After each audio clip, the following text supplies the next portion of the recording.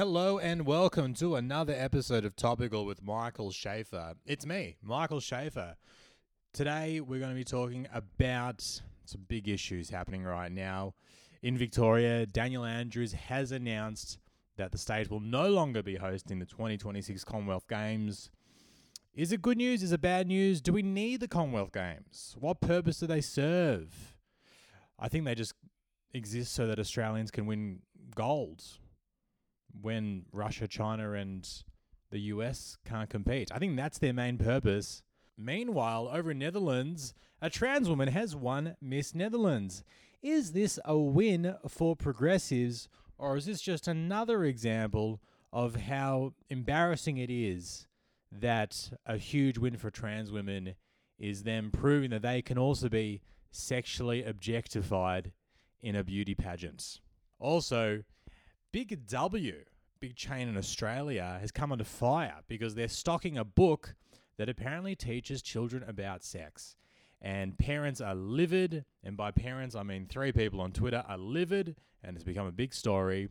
Should these books be banned, or should we instead just be encouraging children to do their own research, Google 69ing, Google 2 Girls, 1 Cup, and that way they can give themselves the proper education they need. Guys, we've got some shows coming up in the Edinburgh Fringe, London, Zurich. I know I've got a lot of followers in Zurich. Zurich, there's a show there on the 22nd of September. No, it's not a tax write-off, ATO, if you're listening. I'm there for work. It's certainly not a weekend getaway with my lovely wife, and I'm doing a show just so I can write off the hotel and flights. Of course, that's not it. Don't be cynical. Got a show in Zurich. Then I'll be back in Australia. Got shows around Victoria. The Commonwealth Games might not be happening there, but tell you what, I won't be cancelling. I got a show in Melbourne, Frankston, Narre Warren, all the big places. Head to my website, michaelschaefer.com, for the details. Guys, we've come to the best part of the podcast.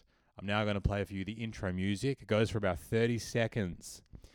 I think it's pretty good, but if you don't like it, you've got that button on your phone. You can skip forward 30 seconds, but I reckon enjoy it because I spent 200 Australian dollars to get this made, and I want to get my money's worth. So I hope you enjoy the next 30 seconds.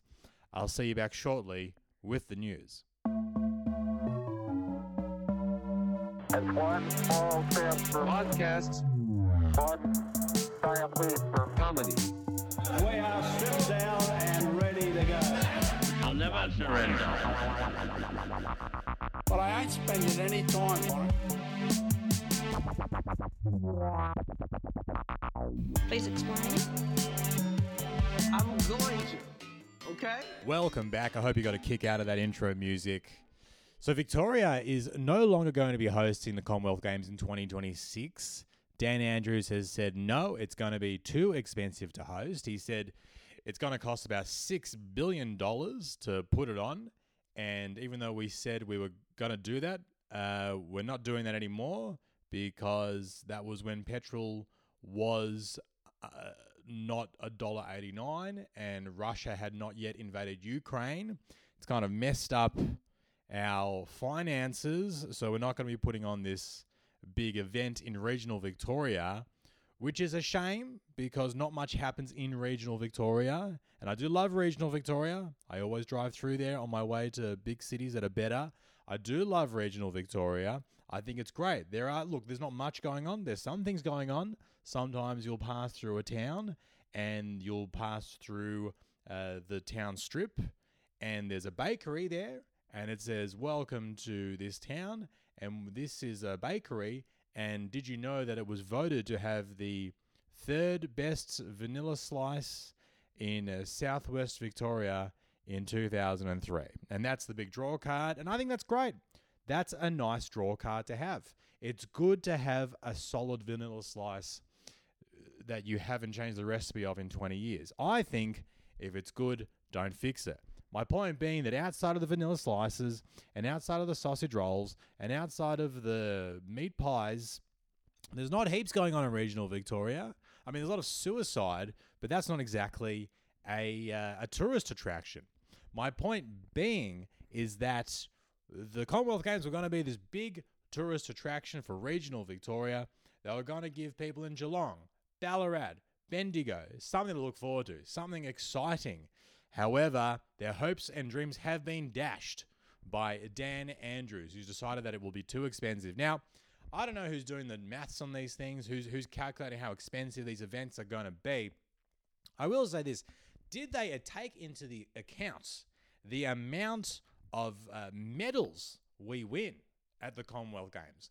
Because, and I've talked about this in my stand-up shows before, I really do believe that the main reason that Australia remains in the Commonwealth is because we want to be in the Commonwealth Games. Now, I know that there are countries who are in the Commonwealth Games who are no longer in the Commonwealth.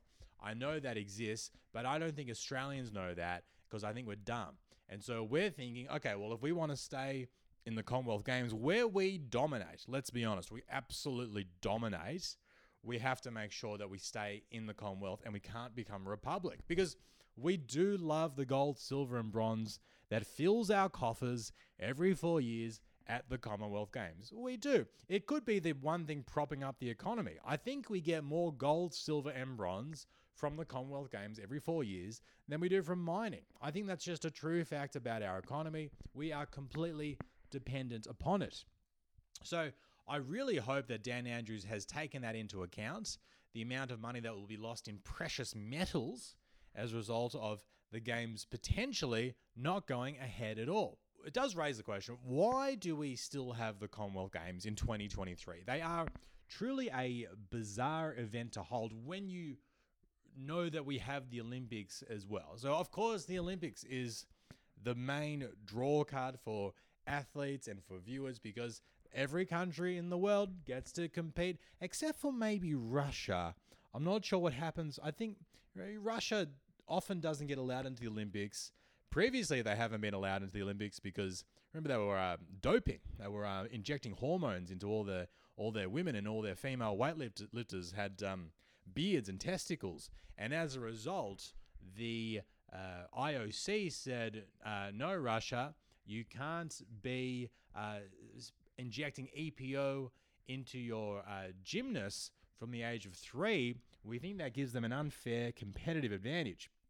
And so as a result, Russia got banned from the Olympics. However, their athletes were still permitted to compete just under a neutral flag.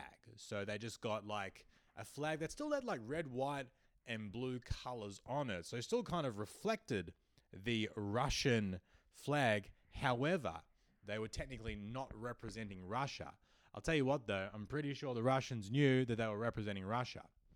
Anyway, so Russia has been kicked out of the Olympics for that reason. I suspect in the upcoming Olympics, they're going to have a tough time getting in as well, just because of the whole, invasion of Ukraine, invasion of a sovereign country, war crimey stuff. All of those things I think are going to count against them. So I think just between the EPO being injected into the testicles of their female weightlifters and the killing of Ukrainian citizens, they're going to find it hard to compete in the Olympics. However, pretty much every country does get to compete in the Olympics, and that's why it's such a prestigious event. Because, you can say, well, if you win that, you're like the fastest person. If you win the 100 meters at the Olympics, you are the fastest person in the world. You can't really dispute that. I mean, if you win the 100 meters in the Commonwealth Games, you're the fastest person in some part of the world that is loosely connected by this connection to the British Empire, because you just happen to be representing a country that was kind of economically placed for the British slave trade back in the 17th and 18th century. And as a result, you're a colony of the British Empire, and now, for some reason, King Charles is your head of state, and for some reason, you have to stand up and salute the king at the coronation. My point being is that the Commonwealth Games is a very arbitrary, random collection of countries. I'm not sure why we still have it. I know why Australia likes it. I know why we like it. Because we need it to prop up the economy once every 4 years. Once every 4 years, we need to watch our swimmers just absolutely lap someone from Botswana in a 200-meter freestyle.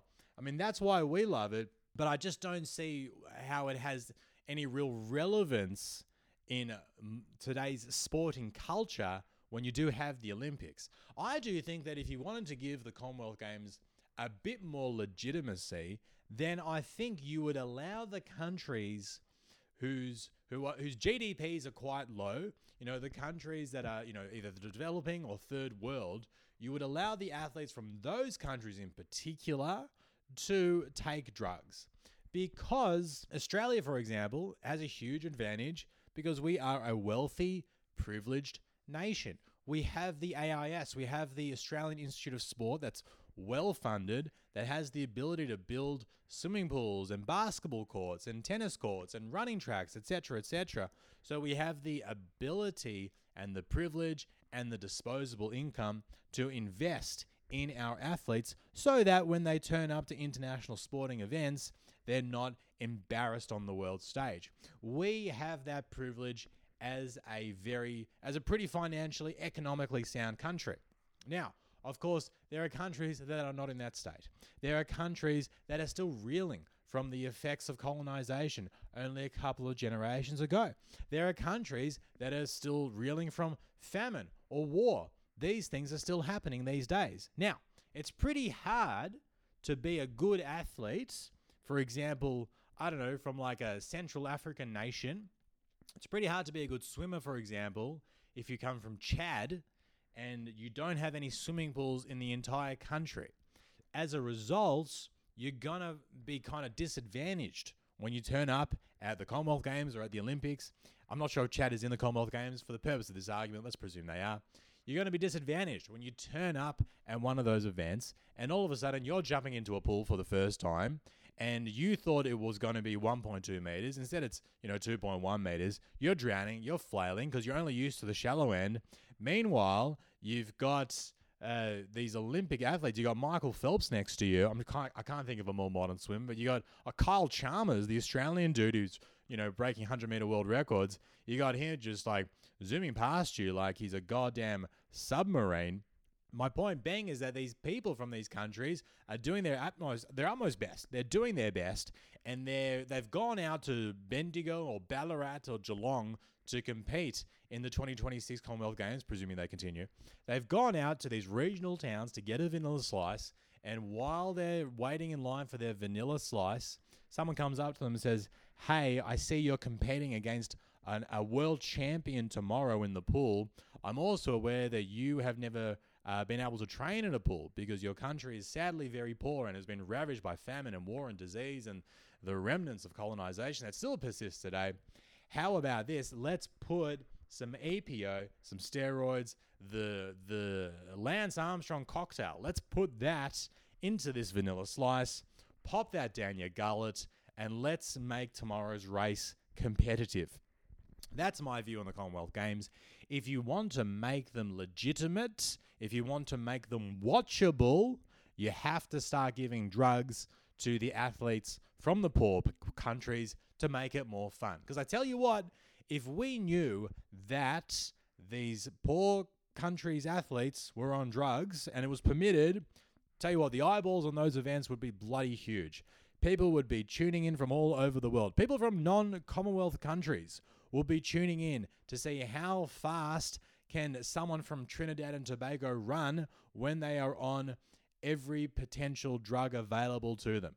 Everyone in the world would tune in, and that would generate more revenue for Dan Andrews and Victoria, and then you could guarantee that the event would go ahead. So I just think this solves a number of issues that the Commonwealth Games faces.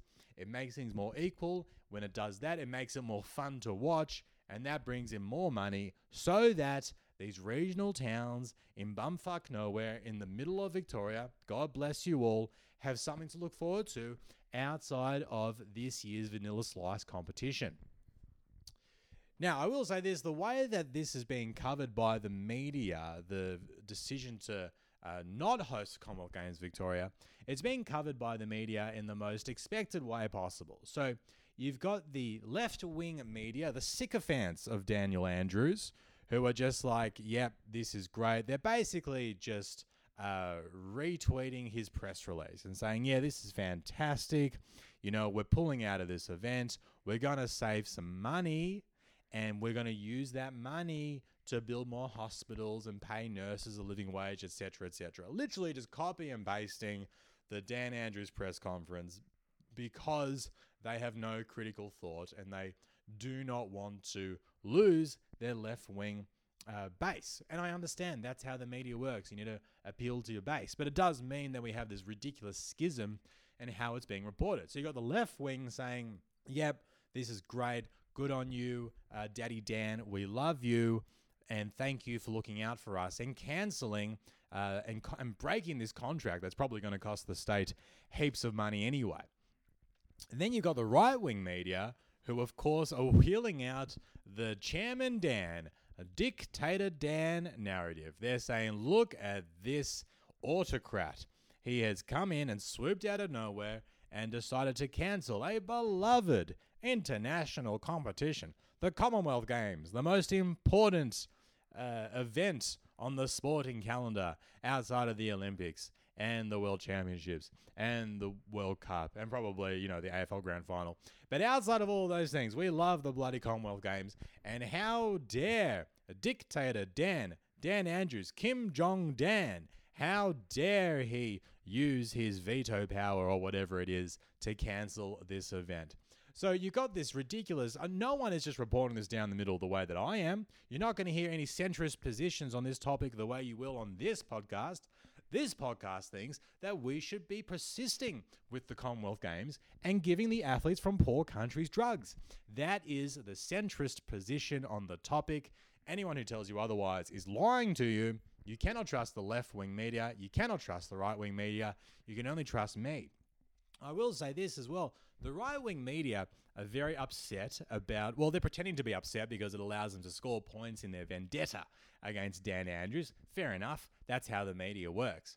But I will say this, one issue that we always face in Australia when we host an event like the Olympics in Sydney 2000 or the Commonwealth Games, which we hosted before, most recently on the Gold Coast, is that it does attract a lot of foreign people to our country. Now, Australians are not great with foreigners, but especially the ones that come here by boat, but even the ones that come here, through the legal, internationally renowned methods, or just even ones you just pay and they just get on a plane and they fly here, whatever. We're even not very nice to them. And you can often see us not being nice to them when footage of them being racially abused on public transport goes viral on the internet once every few days.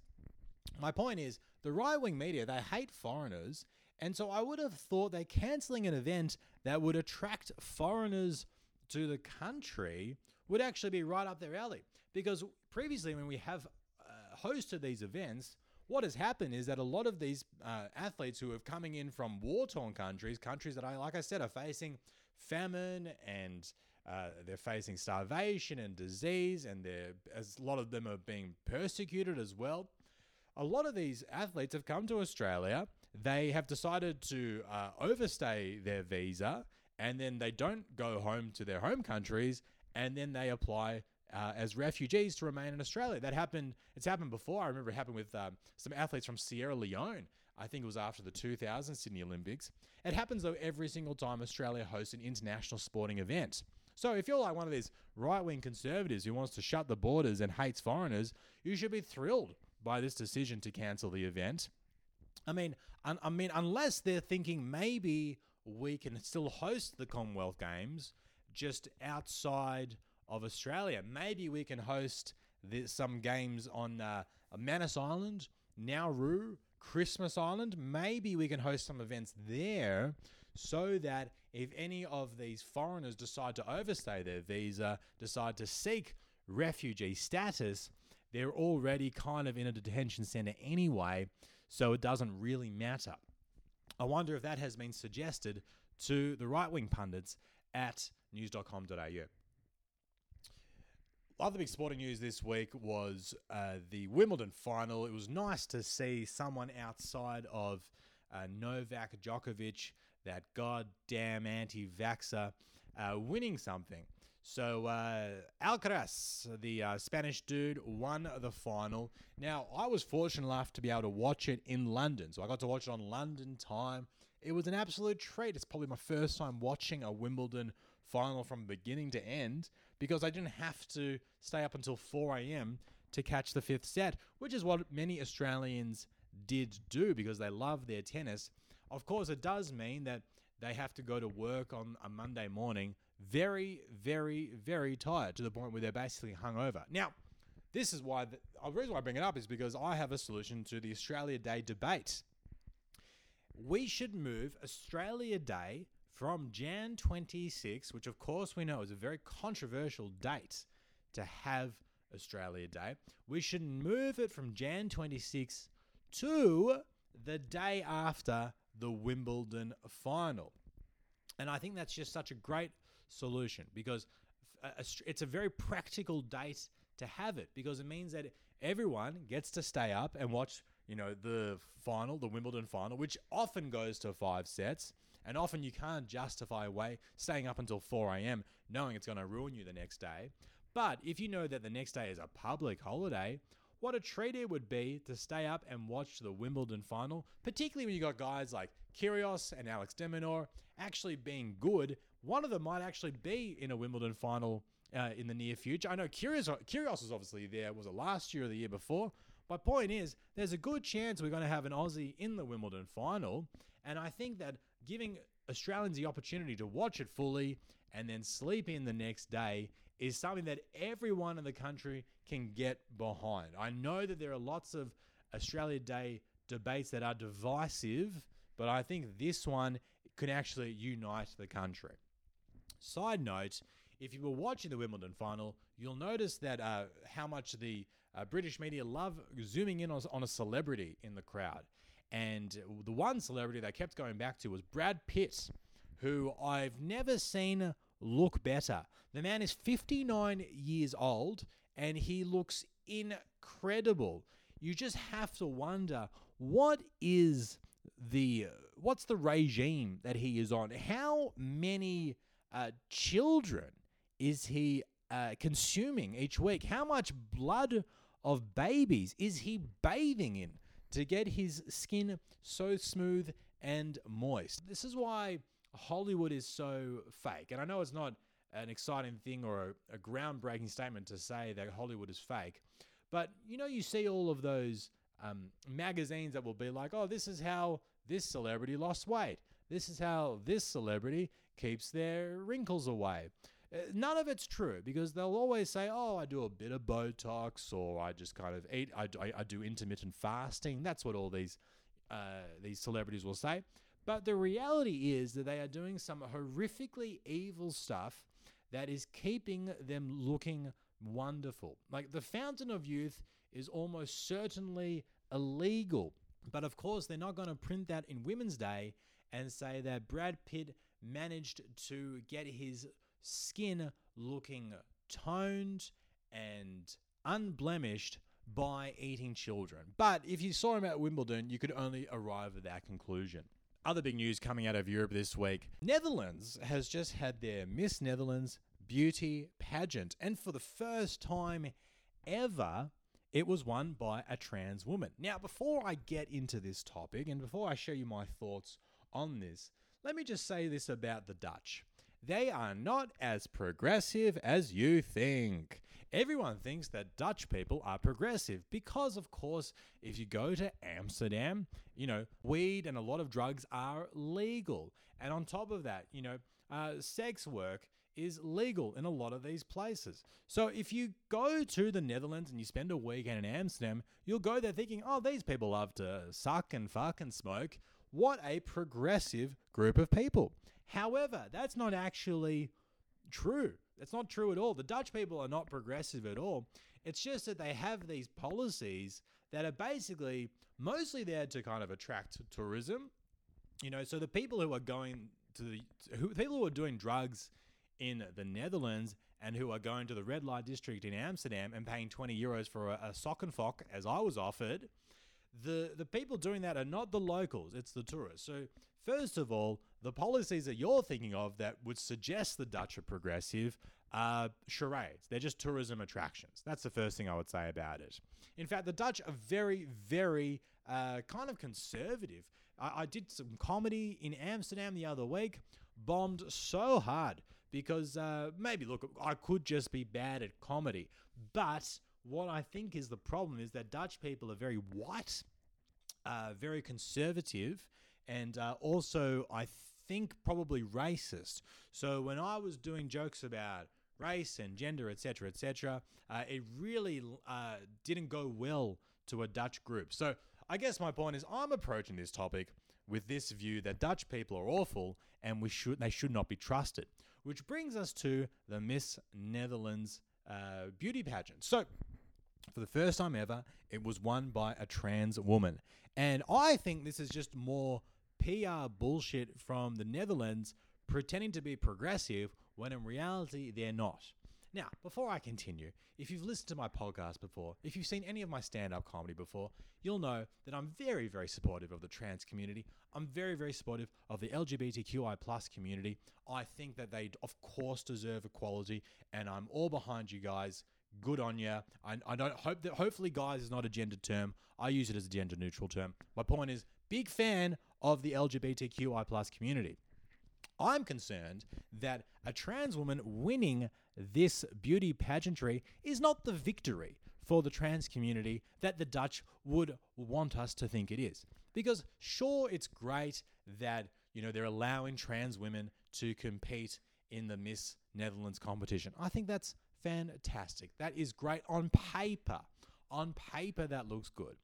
But think about it from this perspective. What we're really saying to trans women is, hey, this is so good. You are so equal now that you too can be sexually objectified, just like cis women. Is that really the progress that we want for the trans movement? Is this really the victory they were after? I mean, I just think it's bizarre that this is considered a victory when literally we're still just reducing trans women down to their physical appearance and judging them purely on their aesthetic. I just think that's what a beauty pageant is. A beauty pageant is not progressive. Remember, beauty pageants were basically invented by Donald Trump so that he could molest teenage girls. That's why they exist. And so then to say, oh, well, this is fantastic, it's now being used to promote trans rights, I just don't think it is, because they're still just being sexually objectified and treated awfully. It's kind of like saying, oh, we don't want, we want trans women to be able to walk into a woman's bathroom, and we also want them to be able to walk into a Hooters and get a job. That's kind of what they're saying with this victory. They're basically saying like, oh, we want trans women to be treated just the same as cis women, and that's why we are working towards paying trans women 82 cents on the dollar. I just don't think that all of the aspects of being a woman are actually fantastic, because a lot of the times women have it harder than men in so many constructs, whether it's the work, whether it's walking down the street at night and feeling unsafe. There are so many examples of women having it rougher than men, and now we're imposing this sexual objectification on trans women as well. I don't think it's a victory that progressives will lead us to believe. And really the point that I'm getting at here is, do not trust the Dutch. Last thing I want to talk about today is Big W. That's the big department store that sells lots of stuff. I bought a neck pillow from there recently. They sell chocolates. They sell neck pillows. They also sell sex books, according to news.com.au. So I'm going to read you this article from news.com, which we know is just News Corp trying to just stir up outrage amongst its readership. But it caught my eye this week. It's about how parents are apparently exposing their children to sex. And that's bad because, drag queens are bad and sex is bad and LGBT is bad. And that's kind of the narrative that they're pushing here. So this is the article. Let's read through it. I'll give you my thoughts as we go through it. Disgruntled parents have raised concern about a graphic sex book targeted at children as young as 8 being sold at Big W. Dr. Melissa Kang and Yumi Stein's book, Welcome to Sex, Your No Silly Questions Guide to Sexuality, Pleasure, and Figuring It Out, is billed as frank, age-appropriate introductory guide to sex and sexuality for teens of all genders. I got to say, Welcome to Sex is a terrible name for a book about sex. Imagine you were about to have sex with someone and they said to you, welcome to sex. Because I tell you what, would be the worst foreplay. That would be the worst dirty talk. I would lose my erection very, very far. If someone said, welcome to sex, I would be like, goodbye, have a nice day. The article continues, but the Woolworths-owned department store has come under fire. I like how they mention that Big W is owned by Woolworths, basically saying, shop at Coles, they won't try to groom your kids. Your kids won't get fucked at Coles. Woolworths-owned department store has come under fire after an Instagram video from podcast host Chris Primod showing some of the books pages went viral. Now, I don't know who this guy Chris Primod is, but are we really basing articles around a podcast host posting a video? I mean, how many people are listening to this guy's podcast? Is it 4 people? Is it 200 people? Is it 1 billion people? I mean, just because you're a podcast host doesn't mean you have any sway on the culture or any influence. I mean, look at this. Look at me. I host a podcast. Are you being swayed? Exactly. Critics have argued the content is far too mature for its intended readership. Then this is a quote. Why is Big W selling this graphic sex guide for kids in Australia, which includes how-tos for anal and oral sex, masturbation, and heavily pushes gender ideology? Rachel Wong, Chief Executive of Women's Forum Australia, wrote on Twitter, sharing the video. I will say this, all these people are like angry and upset that there is a book for children that tells them about sex. Now look, I don't know, maybe like anal and oral might be a bit much for kids who are, 10 years old or 8 years old. I'll accept that might be a bit young to be teaching kids about that stuff. So there is that argument. But I will say this, it's not like the kid is walking into Big W, picking up the book and being like, oh, here we are. I got to learn about anal today at Big W. That's not where kids are learning. No kid is walking into Big W, first of all, and then no kid is walking into Big W to go to the book section. If they accidentally walk into Big W, they're shoplifting chocolates. That's what they're doing. I wouldn't worry about these kids stumbling upon this sex guide. This is the idea behind the book, by the way, which I got to say is also inherently flawed. The idea of the book is parents purchase the book for their child, who's aged usually around 10 to 15 years old, and then the parents give the book to their child and say, hey, here's a book about sex for you to read and learn it from. Now, I don't know about you. I don't have children, but I do have parents. If my parents walked into my room at the age of 12 and said, oh, hello, Michael, here is a book about sex, enjoy that, I think that would be the most awkward conversation of my life. I don't think, I can't imagine I would take the book and say, thank you, Mother. I look forward to reading about anal sex tonight before I go to sleep. I can't imagine my mother doing that. I can't imagine me as a child finding that appropriate or feeling comfortable about that. Honestly, there's no way that parents can teach their kids about sex in any appropriate or just comfortable manner. That's why we let just schools deal with sex ed and all that shit, because parents are like, I need some distance between me and teaching my child how to jerk himself off. I need a bit of, and obviously, by the way, kids do need to learn this. Of course, kids need to learn this stuff. What age they learn that is, of course, up for debate. Kids need to learn that. I had a friend who used to masturbate by humping a couch. That's how he would masturbate. He humped the couch. He told me this. And the reason why he humped the couch, by the way, not because he enjoyed it, is because he didn't know how else to masturbate. Because no one had given him a book, Welcome to Sex, when he was a child. So he did not know how to masturbate. So maybe in his case, that book might have been useful. But I just think in most cases, a parent giving a book a kid about sex, it's not going to be a comfortable experience. It's not going to be something that the kids are thankful for.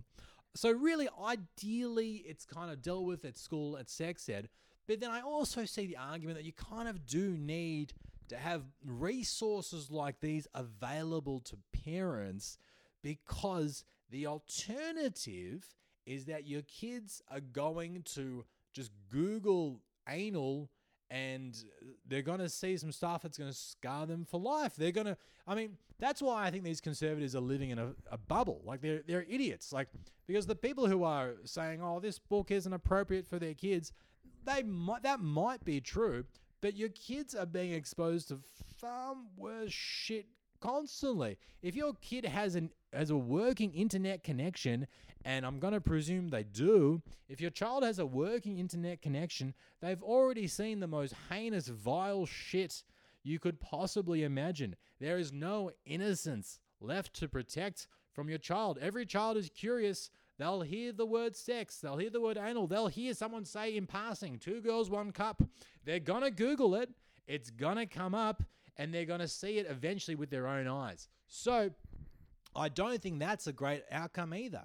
So maybe the book kind of does offer something for parents. They can be like, hey, please don't go on Pornhub. I know you're curious, but you're going to die. If you look at it, you're going to be traumatized forever, and you'll never be able to enjoy sex again. So I don't really know what the solution is. All I will say here is that kind of both sides are stupid and wrong. That's kind of my centrist view on this. The conservatives angry about this are just living in a bubble, and they think they can protect their kids from being exposed to sexual ideas, even though you walk past any billboard and there's just tits and dicks hanging out on every billboard trying to advertise perfume. You can't protect your kids from that. Equally, I understand that the parents who are writing this book or buying this book for their children, they want to educate their kids, but I'm also weary of the practicalities of trying to, give a 10-year-old a book about how to scissor and just leaving that on their desk and hoping that does the trick. I guess my point is, it's hard to teach kids about sex. It's hard to bring it up without sounding like a fucking pedophile. So it's just a really, really tough situation for everyone. But ultimately, both sides are wrong. I am right, and you cannot trust the Dutch. That is today's episode. I hope you found it interesting, perhaps even funny at times. Imagine that. If you enjoyed it, feel free to give it a nice review on Spotify or Apple, wherever you're listening. Let people know about the podcast. That's always handy. Come and see me live. That would be good. Edinburgh, London, Melbourne, some other places. Zurich. I'm doing a show in Zurich, as I said at the start of the podcast, and it's a legitimate show, and it's certainly not an opportunity for me to have a tax-deductible holiday. Thank you for listening. I'll see you next week with some more discussions of our culture wars.